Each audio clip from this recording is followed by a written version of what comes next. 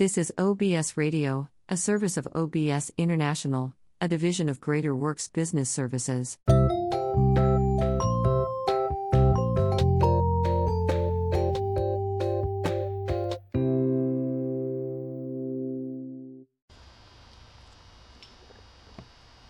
I was blessed this morning with a little surprise. I received it when Eric showed me the morning paper, and he said, "You're supposed to give this evening."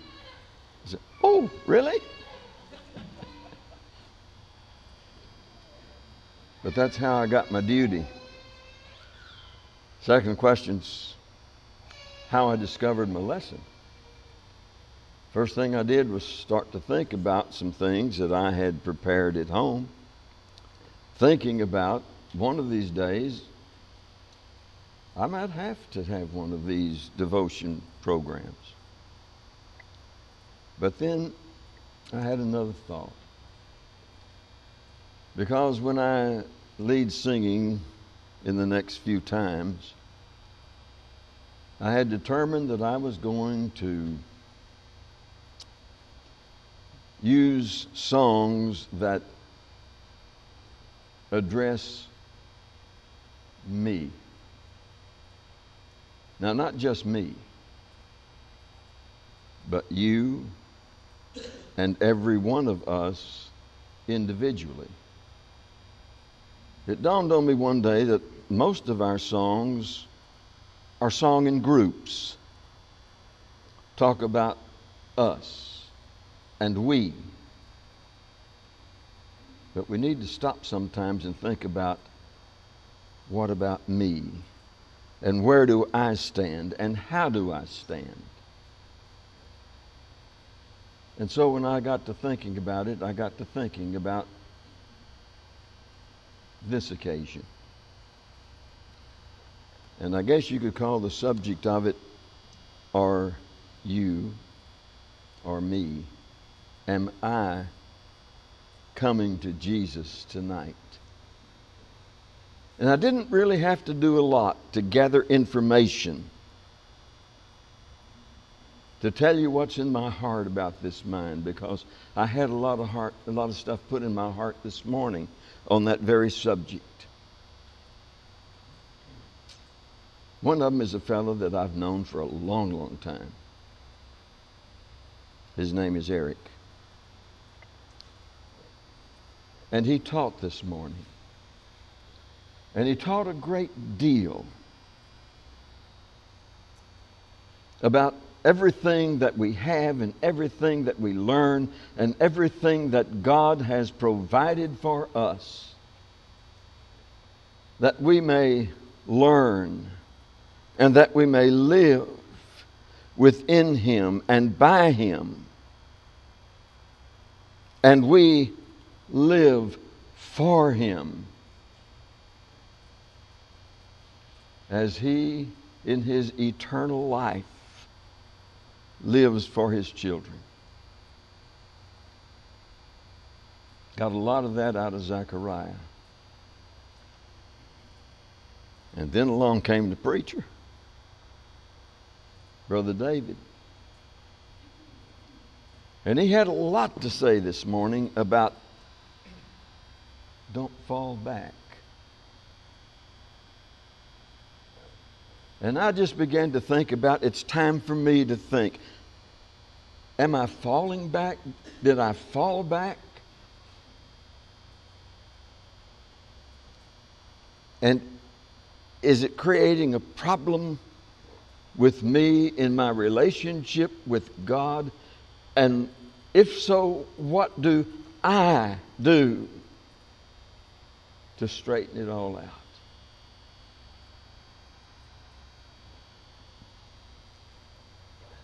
And then along came the third man.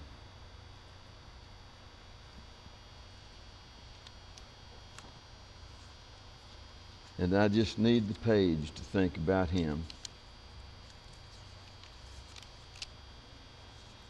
He's a very wonderful man. a man we've been missing. And he led us in our worship and song today. He led a song that is very often hard for me to sing. On a hill far away stood an old rugged cross. Well, I've known that for a long time. But the most important part of this to me is the chorus. Does it really mean me? So I'll cherish the old rugged cross till my trophies at last I lay down. I will cling to the old rugged cross and exchange it someday for a crown.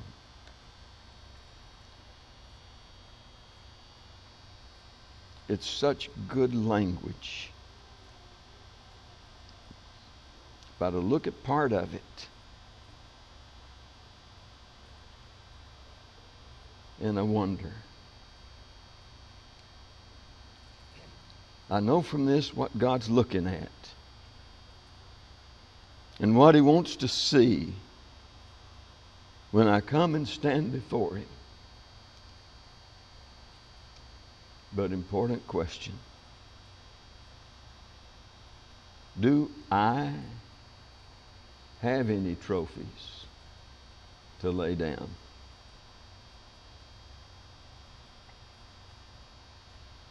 Do I have anything to exchange that someday for a crown? Yeah, it was a good morning for me. How were you thinking in service this morning?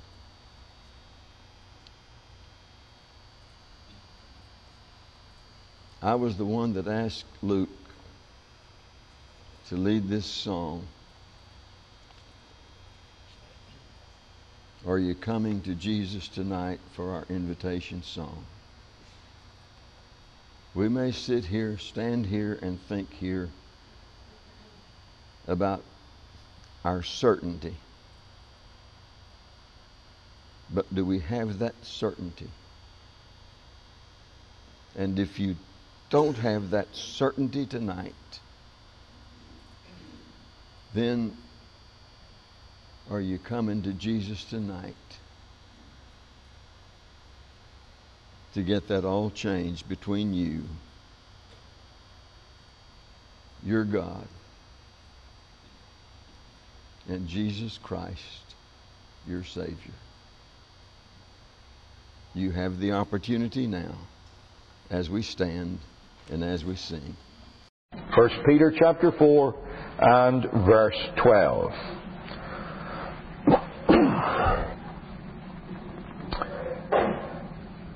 Beloved, think it not strange concerning the fiery trial which is to try you, as though some strange thing happened unto you.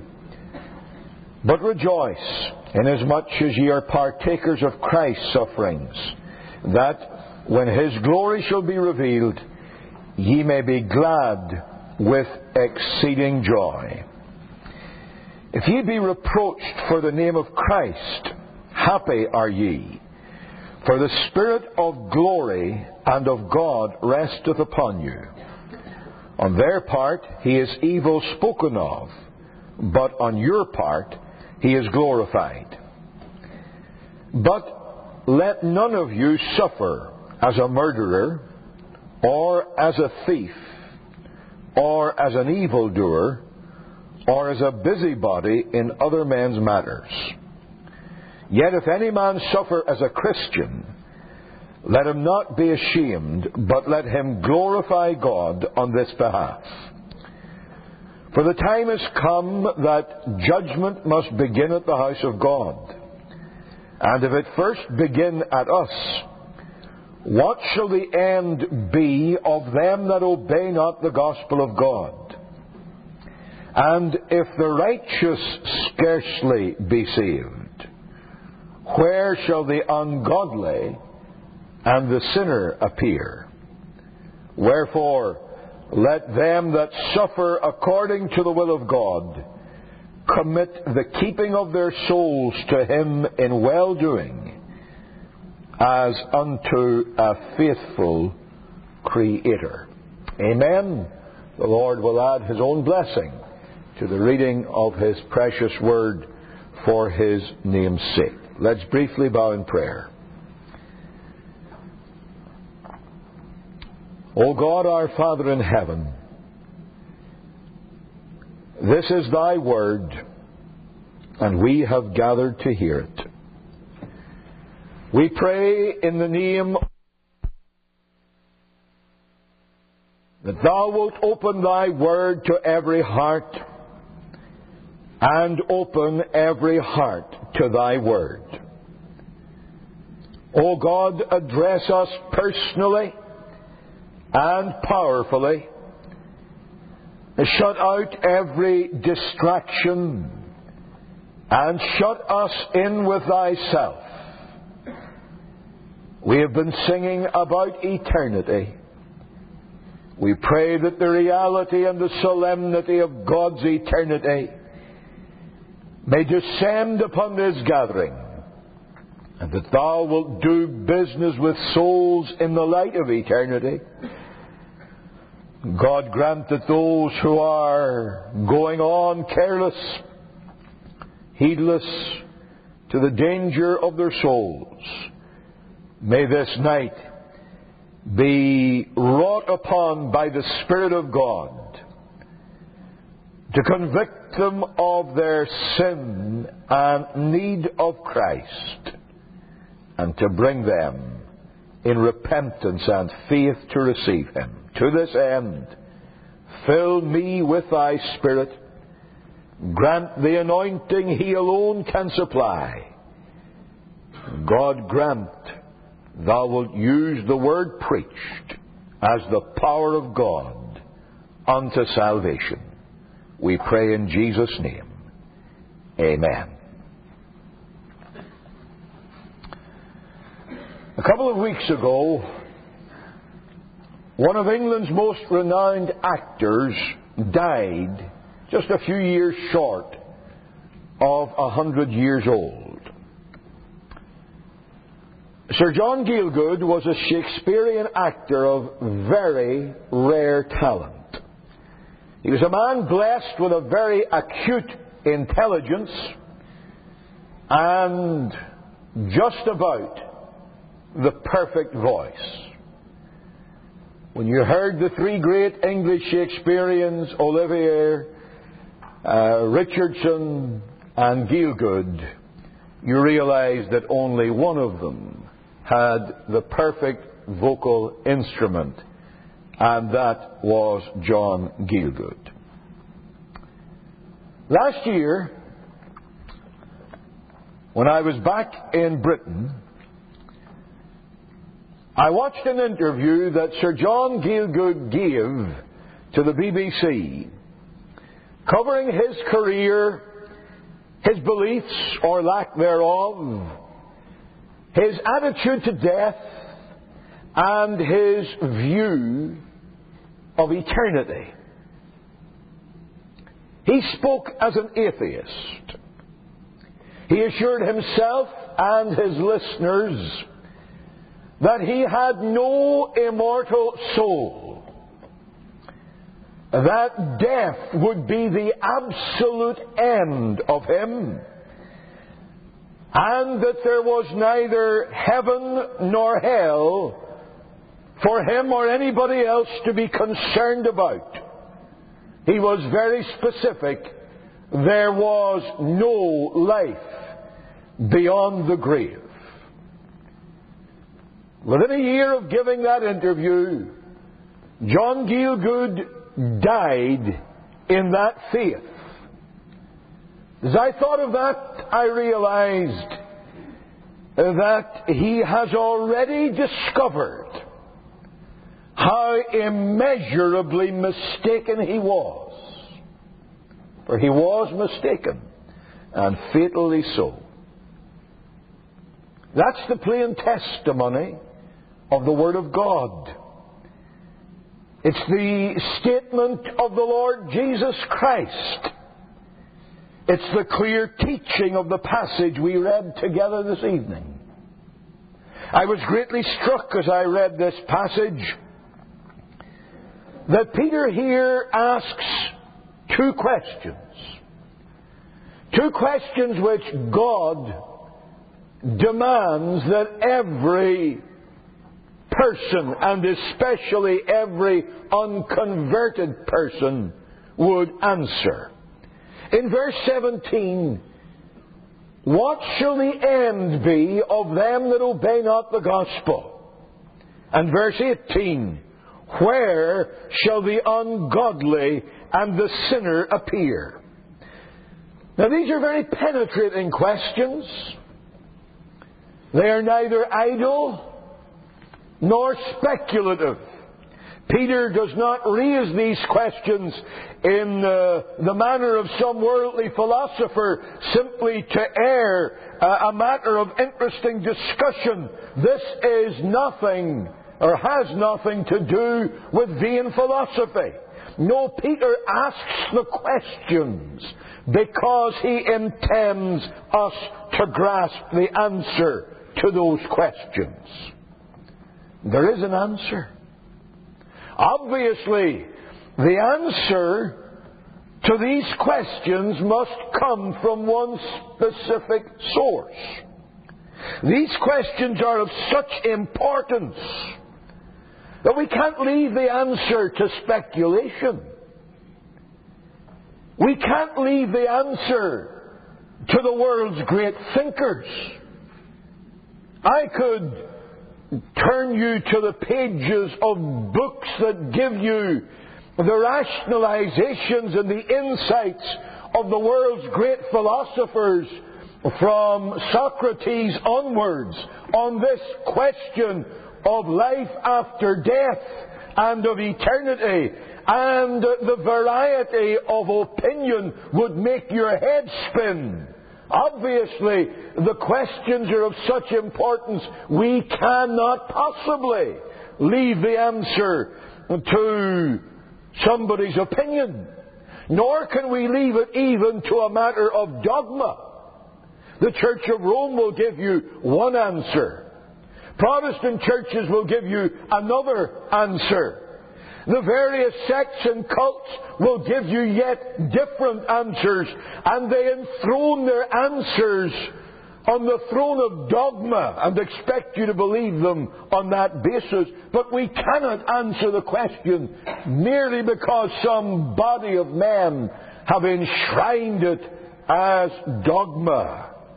In the very nature of the case, no man can give an answer to the question. You stop to think of it. We are not talking about the world. We're not talking about life. We're not even talking about death. We're not talking about anything upon which man can exercise investigative skill. This is a question of eternity. And to verse 17 and verse 18 and the questions they raise, only God can give an answer. If we are to know an answer to these questions, we must have a clear statement from Him who alone in the history of the world could say, I am He that liveth and was dead, or was made dead, referring to His crucifixion. I am He that liveth and was dead. Behold, I am alive forevermore. Amen. And have the keys of hell and of death.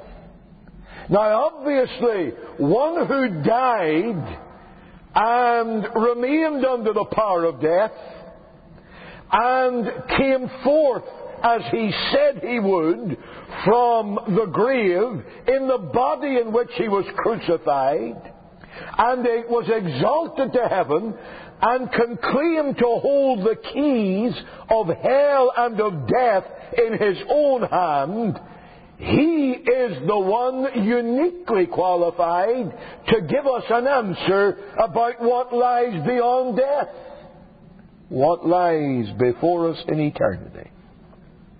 And his answer is final.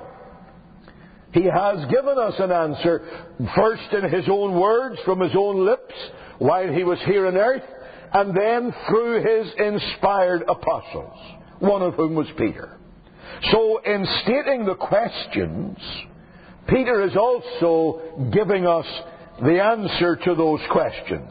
In fact, he makes a very powerful statement in asking these questions, a statement that no thinking person can rightly ignore. What Peter is driving home to our hearts is that eternity is real. And we must realize that all in the church or outside of it, all without Christ, will be forever lost. I want you to think of his description of souls without Christ. He refers to them as sinners, as ungodly, and as disobedient. Sinners who have broken God's law. Nowadays, of course, that's very old-fashioned. Sinners is a word that is all but eradicated from our vocabulary, unless it is to describe a particular class of people because of their uniquely wicked lifestyle. But generally, people don't think of themselves as sinners. That's an old-fashioned word. All the force of modern psychology and indeed modern evangelism are behind the move away to call people sinners. Years ago it was recognized that people didn't like that description. Therefore, evangelistic societies began to think of other ways in which to approach sinners. The 4 steps that Bill Bright invented became very popular. And the first one, instead of saying to a man, first off, the Bible wants you to know that you're a sinner who has broken the law of God, was to say, God has a wonderful plan for your life. And let's go from there. You can see immediately we're talking about a different God, a different Christ, a different gospel, a different salvation. Sinners. We live in a world in which there's very little shame anymore. In fact, the biggest thing that marks what used to be called the generation gap is that young people educated in the educational system of the last 15 to 20 years really have been given very little basis upon which even to understand what shame and guilt are all about. It's as if we were talking a different language altogether. But the Bible never changes whatever the fashion of the hour may be. And the Bible's message is that people without Christ are sinners. God has set a standard. Again, that's old-fashioned. But that happens to be the standard of the eternal God. He has set a standard. It is not a movable standard. The morality of Scripture is not something that changes from generation to generation. When God said, "Thou shalt not steal," that's as true today in the year 2000 as it was the day that He first gave it. When He says, "Thou shalt not commit adultery," it doesn't matter whether the U.S. Senate says it's okay, whether the High Court says it's okay, and whether every politician and preacher from here to the North Pole practices it. It is not okay. It is God's mark. It is God's standard. Now, God's standard is not just in these great moral crimes. God's standard through His law is absolute obedience to Him. Perfect righteousness in obedience to His law. A heart that is totally, absolutely conformed to God's law and to God Himself. A heart that loves Him with all the fullness of its powers and passion. That's God's standard. And every man ever born by natural generation has failed to meet it. Sinners have missed the mark, as the famous words of Romans 3:23 put it. All have sinned. That's past. We sinned in Adam. We were born in sin as a result. All have sinned. But the next part says, and, if I could give it its literal force, are continually coming short of the glory of God. There's the mark, the glory of God, and we are all coming short of it. I used to hear preachers say, some people may come short by a mile, some people may come short by an inch, but we all come short. When I got a little older, I realized that was all so much rubbish. We all come short by an infinitely great margin. Never get the impression that there is one of us who comes within an inch or two of reaching the glory of God. All have sinned and are constantly coming short. With every breath we breathe, with every step we take, with every word we speak, we are coming short of the glory of God. Sinners, the first description of souls without Christ. Ungodly. I can be very brief on that word, having spent some time expounding it just a few weeks ago, if I may remind you of what we then saw. Ungodly scripturally means we are without God. Ephesians 2 describes the unsaved person as without God and without Christ in the world and without hope. Without God, without Christ, without hope. Those three things go together. Without God. Unlike God, we were made in God's image. Sin has sadly defaced the image. And the longer men live in sin, the more defaced that image becomes. They are not only without God, they're unlike God. They're against God. Sinners without Christ are against God. They have made God their foeman. They have entered into the lists of combat against the eternal. They struggle against His will. They fight against His purpose. They make themselves enemies of everything that God has ever revealed of Himself and of His grace in Jesus Christ. Ungodly, without God, unlike God, and against God. And then disobedient. This is not done in sheer ignorance. I want you to understand that. In Romans chapter 1 we read, the world by wisdom knew not God. Boasting of the light that was in them, men denied their God. In the same chapter we're told that all men are without excuse. How can that be? This is true of people who have a Bible and people who have no Bible. People who listen to the gospel every week and people who have never once heard that gospel. God is dealing with men fundamentally as they stand before Him, and He's saying, I have revealed myself and you are willfully blind to the revelation that I have given you. He has surrounded us with a revelation of Himself. There is not a blade of grass that grows, but that bears upon it the stamp of its Creator. There is not the feather in the wing of a bird, but that if you take it in your hand, will be a potent witness to its Creator. There's not a cloud that crosses the sky. There's not a breath of air that reaches your lungs, but that all cry out in witness to the God who gave them. And yet men are willful in their disobedience to that revelation, willfully blind, rejecting the lordship of their Creator.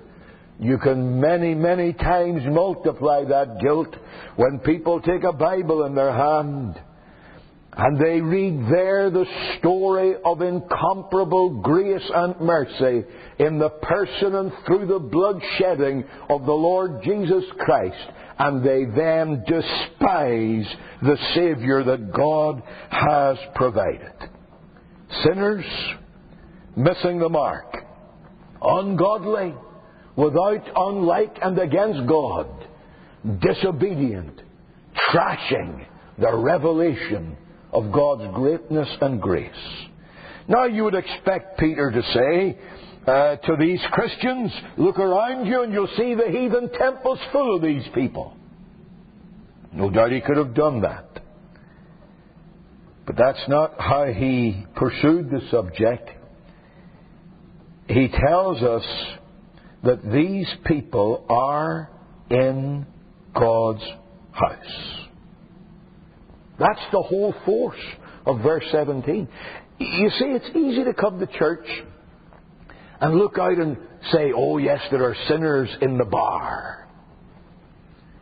There are sinners in the den of vice and of iniquity.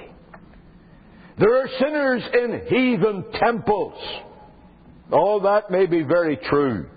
But you see, the Holy Ghost never allows us to become hypocrites who can sit very comfortably preening ourselves on not being what other people are, while we may be just as vile in the sight of God.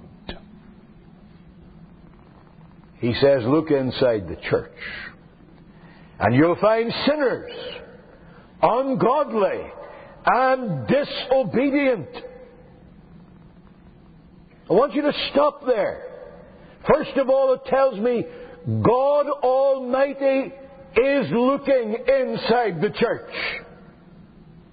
This church included.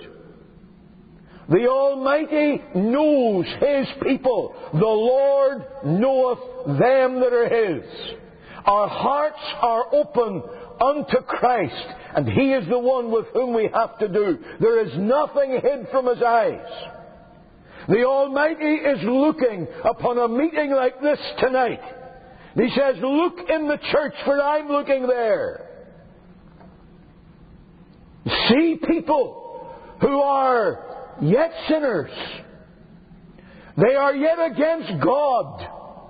And they are yet disobedient to the Word of God, despising the grace of God. Let me ask you tonight, if that description fits you. Think of this very carefully.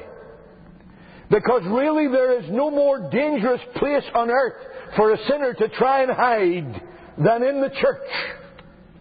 Oh, you may fool a preacher or a board of elders or a congregation of people. Yes, it is possible to make people think you're a saint while all the time you're a sinner. That's easy to do to a certain extent. Doesn't change the fact to be in a church without Christ is the most dangerous place on earth, because God says judgment will begin at the house of God. That's where He starts His judgment. He's not going first to the bar and the brothel, but to the church pew. That's where He starts. Wonder what He finds when He comes. There's no hiding behind vestments for a preacher. No hiding behind choir robes for the musicians. No hiding behind empty profession in any pew in the place. Sinners in the church with all the advantages of a praying people around them, with all the advantages of gospel preaching in their ears, with all the advantages of constant invitations to come and repent and receive the Saviour. And yet, sinners, ungodly, disobedient. Trust you'll be honest with yourself tonight and see, does this describe you? Because if so, this whole text then is specifically speaking about you.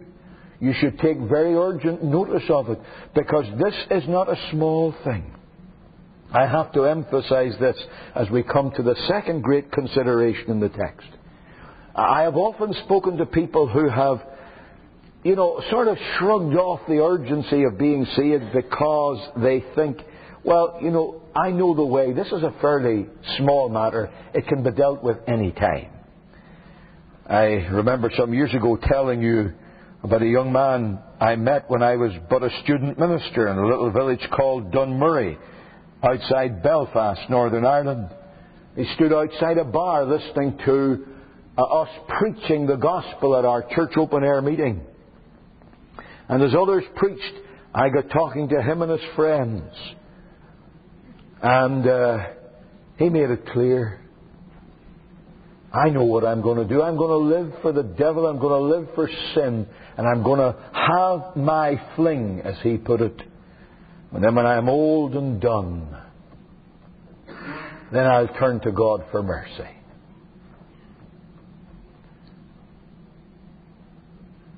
The whole idea there is, this is a small thing and it's easily dealt with. But notice the question in verse 18. If the righteous scarcely be saved, where shall the ungodly and the sinner appear? This is not a small thing.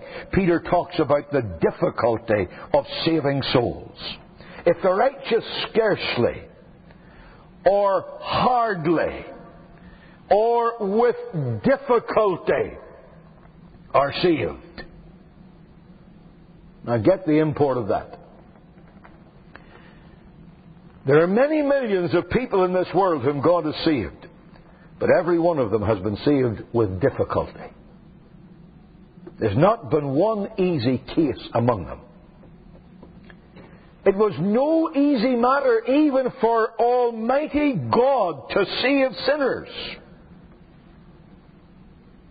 We don't, I think, pay enough attention to this.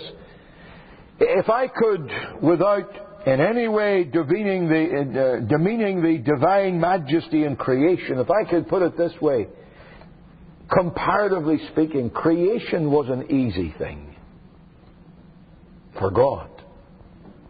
It's so complex that the more men think they know about it, the more they've got to recognize they don't know about it. And that will be true however long they live. But how did God create? To His infinite wisdom and knowledge, all things were immediately and intuitively clear. And He spoke the worlds into being. To create the worlds, what did God have to do? Simply speak. What a marvelous God we have. God said, "Let there be light." There was light. Right down the process of creation in those creative 6 days, God said, God said, God said, and it was done. As He said it, when He said it, carried out without a flaw. But when it came to saving sinners, there was no such easy way of doing it. God, may I say this very reverently, could not merely speak a sinner into being a saint. You see, the great impediment to the salvation of souls was the justice of God. Nahum chapter 1 verse 3 says, "The Lord is slow to anger and great in power. He will not at all acquit the wicked." That's a plain statement. Exodus 34 verse 7, God is giving the great revelation of Himself to Moses, and He says, God will by no means clear the guilty. Sinners are wicked, sinners are guilty, so how can they be saved? Sinners are guilty, God will not clear the guilty. Sinners are wicked, God will not acquit the wicked. It would appear on the surface of it that salvation is impossible. It was a problem, one that only divine wisdom could possibly solve. And what a solution God provides in the gospel. Summing it up in Romans 3 verse 26, we read that God is just, and yet He's able to justify sinners who believe in the Lord Jesus Christ. How on earth could He do that? How could God acquit guilty sinners without compromising His own perfect justice? Again, let me stop there and say that the question doesn't appear to be very difficult at all to ungodly men, because they have a notion of mercy that simply says, well, now I feel warm and fuzzy toward you, I will overlook all that you have done. Men can say that because the man conferring the mercy at heart is as big a sinner as the one on whom he's conferring it. But God is absolute in holiness, absolute in purity, absolute in justice. There can be no deviation from what God is. If He deviates from what He is no longer God. God is what He is necessarily and eternally and unchangeably. Therefore, how can He who will not at all acquit the wicked, how can He save guilty sinners without compromising His own perfect justice? Every human religion proposes a way of salvation whereby God will accept people because they have attained a certain standard of righteousness. That's human religion. Doesn't matter whether it's dressed up under the name of Christianity, falsely dressed under those colours, or whether it's called by some other name. Human religion always, invariably, proposes that God will justify the righteous. He may compromise His standards by saying, instead of wanting you to be perfectly righteous, I'll justify you at least if you're partially righteous. But it's always the justification of the righteous. The Bible's revelation is altogether different. Notice the words of Romans chapter 4 and verse 5. But to him that worketh not, but believeth on Him that justifieth the ungodly, his faith is counted for righteousness. Now stop and read that again. Does it say God justifies the ungodly? These are the people we're talking about. Without God, unlike God, against God. Human religion says, make yourself a little more presentable to God. Work and fast and pray and be good and do your best, and when you've attained a certain standard of righteousness, then God will justify you. The Bible says, nonsense. You can never be saved by doing your best. If salvation were in those terms, God would ungod Himself and sinners would find salvation fairly easy. No. God justifies the ungodly. That's an astonishing statement. And as soon as you recognize the meaning of the words, you'll see clearly that He doesn't justify them on the basis of anything they can do. They're ungodly. They are still ungodly when He justifies them. There's no change in that. There's nothing they have done to effect a change, to make God accept them. He justifies the ungodly. How on earth can He do it? I've already quoted from Romans chapter 3. But the passage is so important that I'm going to read it with you, and I trust you'll give it your wholehearted attention, because this is, in many ways, along with Romans chapter 5, 12 to the end, this is the focal point of the whole New Testament. This is the heart of the entire biblical revelation. This is what God wants men to understand. Verse 21 of Romans chapter 3. Having, in verse 19, found the whole world guilty before God and every mouth stopped without excuse. Now, verse 21. But now. Stop there. But now. Here is the hinge of history. Here is the focal point upon which all human history and all your history and all my history will turn. Until now, it's a story of sin and doom and gloom. Inability to ever do anything that would make us right with God. The law has been given. All it can do is show us our sin. It cannot give us the power to become saints. But now, the righteousness of God, that is, the righteousness God provides to justify sinners. The righteousness of God without the law is manifested, being witnessed by the law and the prophets, even the righteousness of God, which is by faith of Jesus Christ, unto all and upon all them that believe. For there's no difference.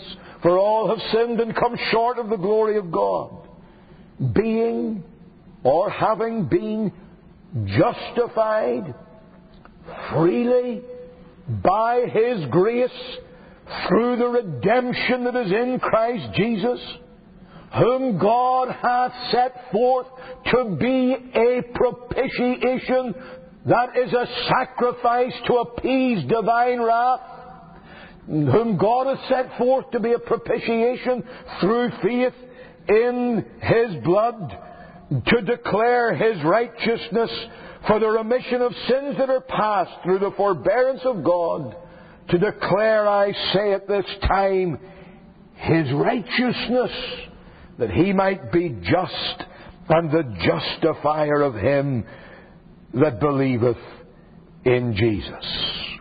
That's how He does it. As Romans 5 puts it, by the offence of one, that is Adam, judgment came upon all men to condemnation. Even so, by the righteousness of one, that is Christ, the free gift came upon all men to justification of life. By one man's disobedience, many were made or constituted sinners. By one man's obedience, many shall be constituted righteous. Again, as Paul puts it, God made Him who knew no sin to be sin for us, in order that we might be made the righteousness of God in Him. Now, how does He do it? Obviously, this was no easy way.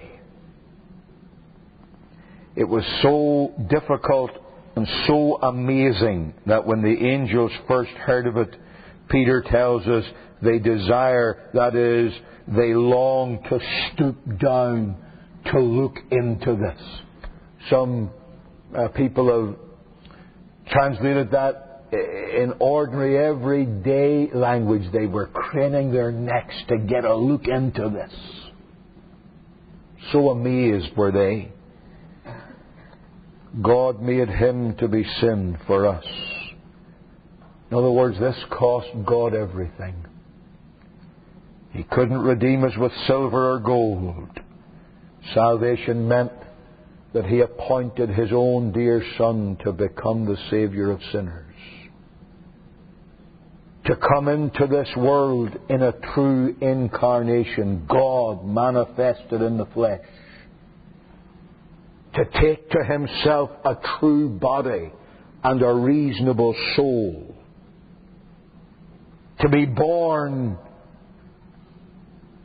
made of a woman, the virgin birth, made under the law, to live in humiliation and suffering, to undertake all the legal obligations of His people, becoming their prophet, to declare to them the way of life, their priest, by the shedding of His own blood to purchase for them eternal life, their king, by whose power sin, Satan, and hell would be subdued, and they themselves subdued to His grace, to become their sacrifice, their substitute, their sin bearer, to suffer the hatred of men and of devils, to bear the wrath of a sin-hating God,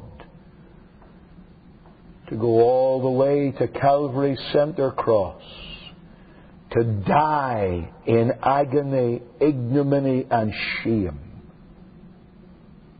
in the darkness, bearing all the outpoured wrath of offended deity, all the essence of the agonies of hell, in the place of His people.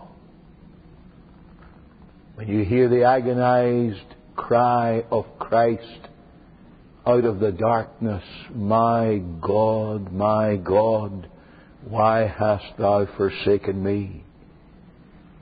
You realize that it was with great difficulty that God saves or saved sinners. This is not a small matter.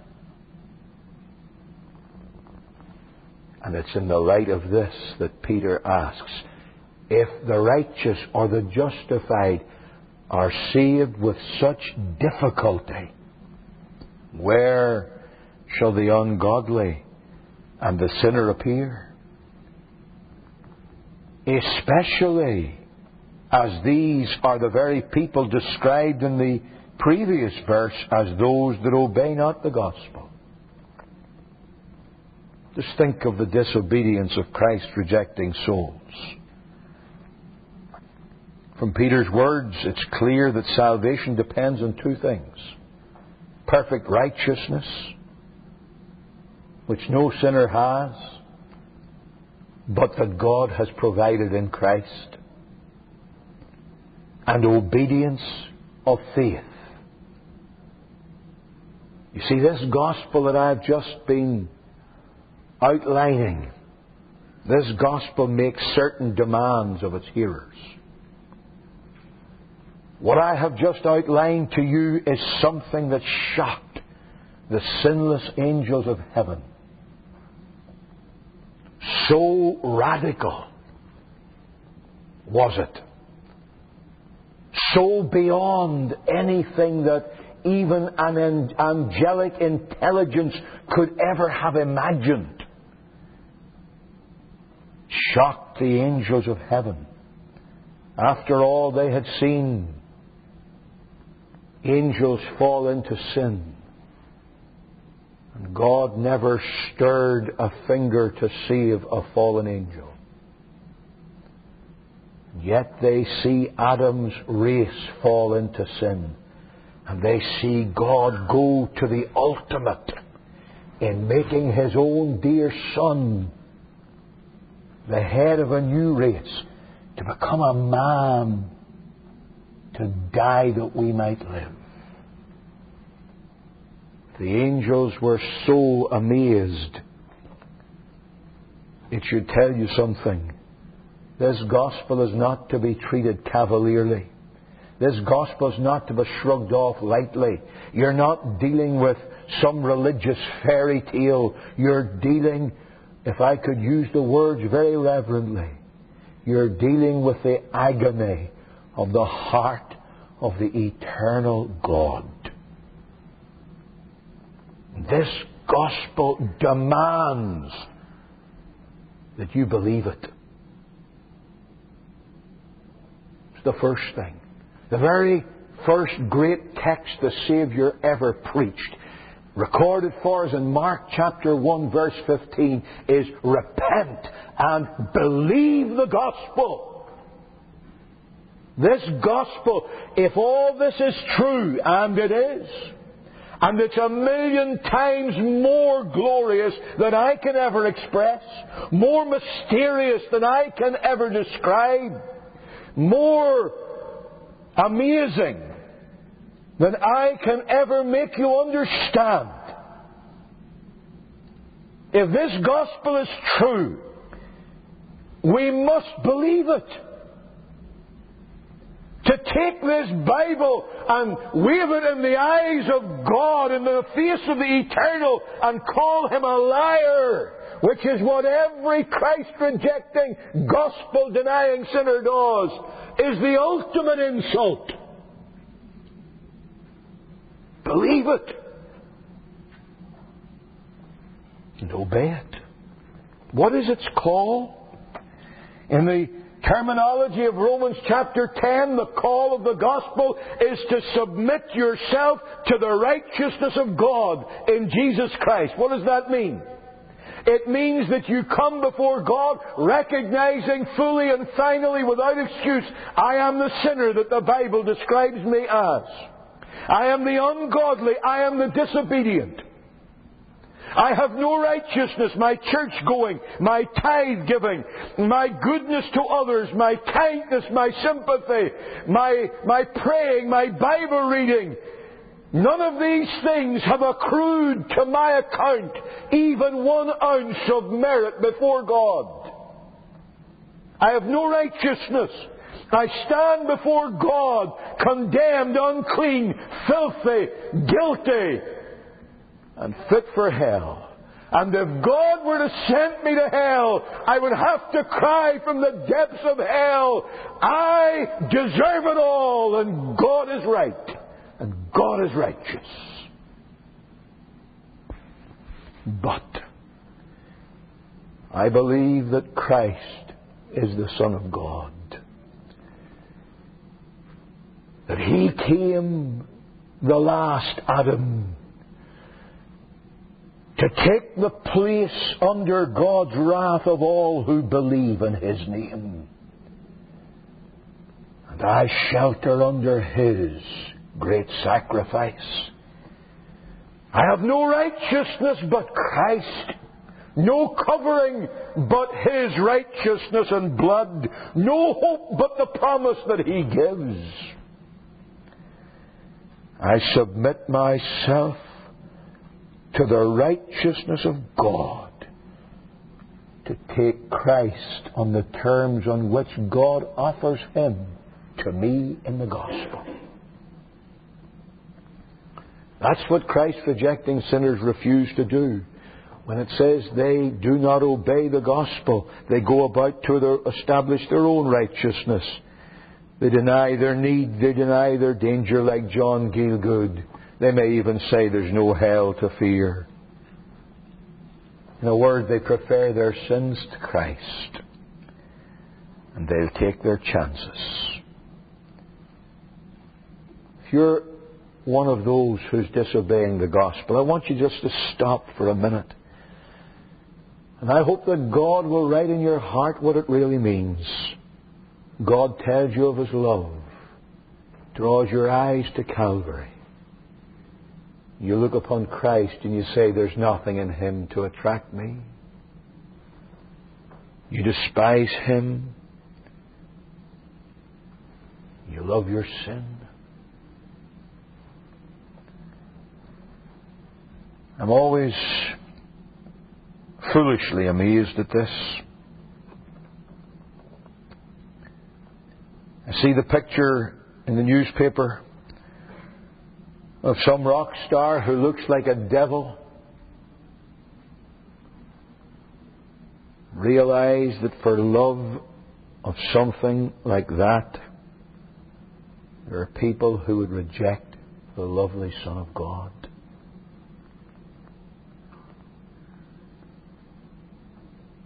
God sets His Son before you, but you say, away with this man.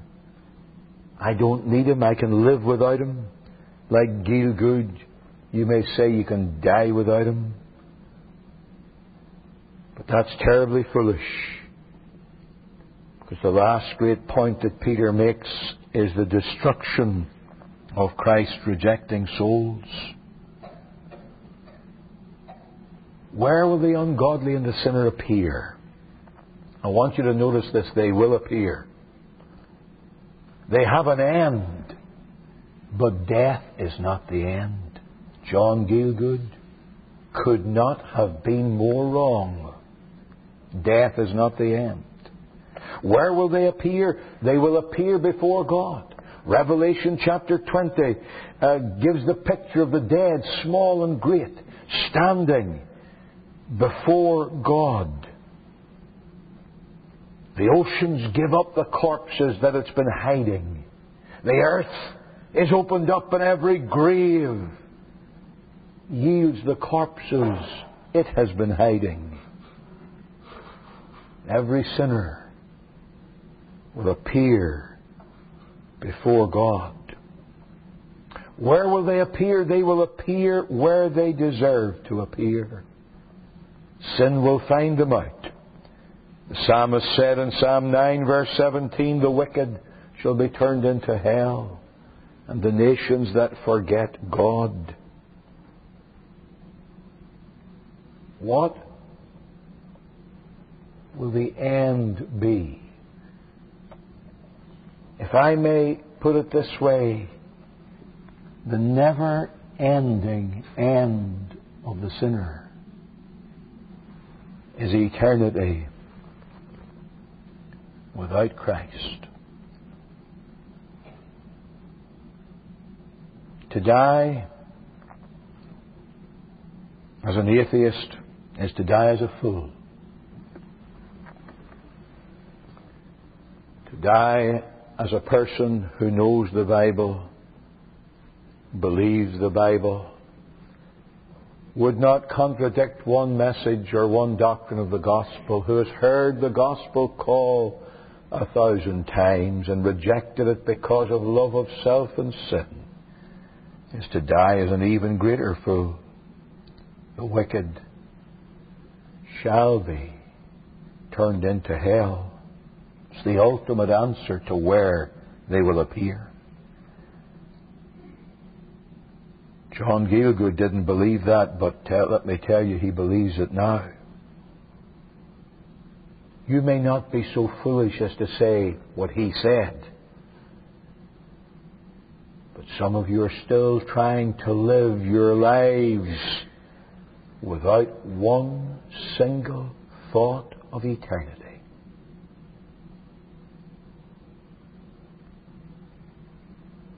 This text demands that you consider eternity. I've often quoted the message of the old headstone one of my ministerial brethren found in the south of Ireland. An old dilapidated cemetery with the weeds growing around it, he found this little verse that I have, as I've said, often quoted to you.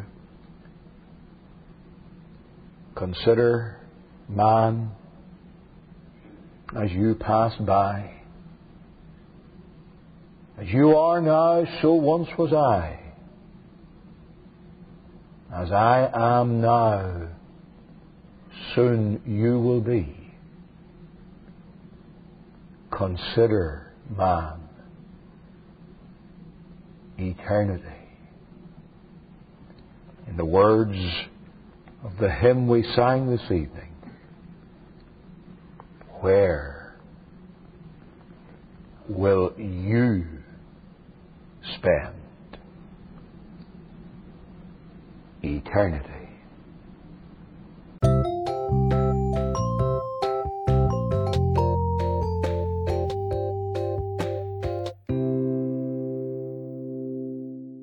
The views expressed on this program are those of the guests and not necessarily the views of management and staff of OBS Radio, OBS International, and Greater Works Business Services. Guests who appear on this podcast are not required to pay a fee and is made possible by RadioGuestList.com. For more information, please visit our website at www.obsintl.cf. Follow OBS on Facebook at www.facebook.com/Austerlid-broadcast-section. If you want to contribute financially to help us continue broadcasting, please go to paypal.me/obsintl. Thanks for tuning in. We will see you next time. This is OBS Radio, a service of OBS International, a division of Greater Works Business Services.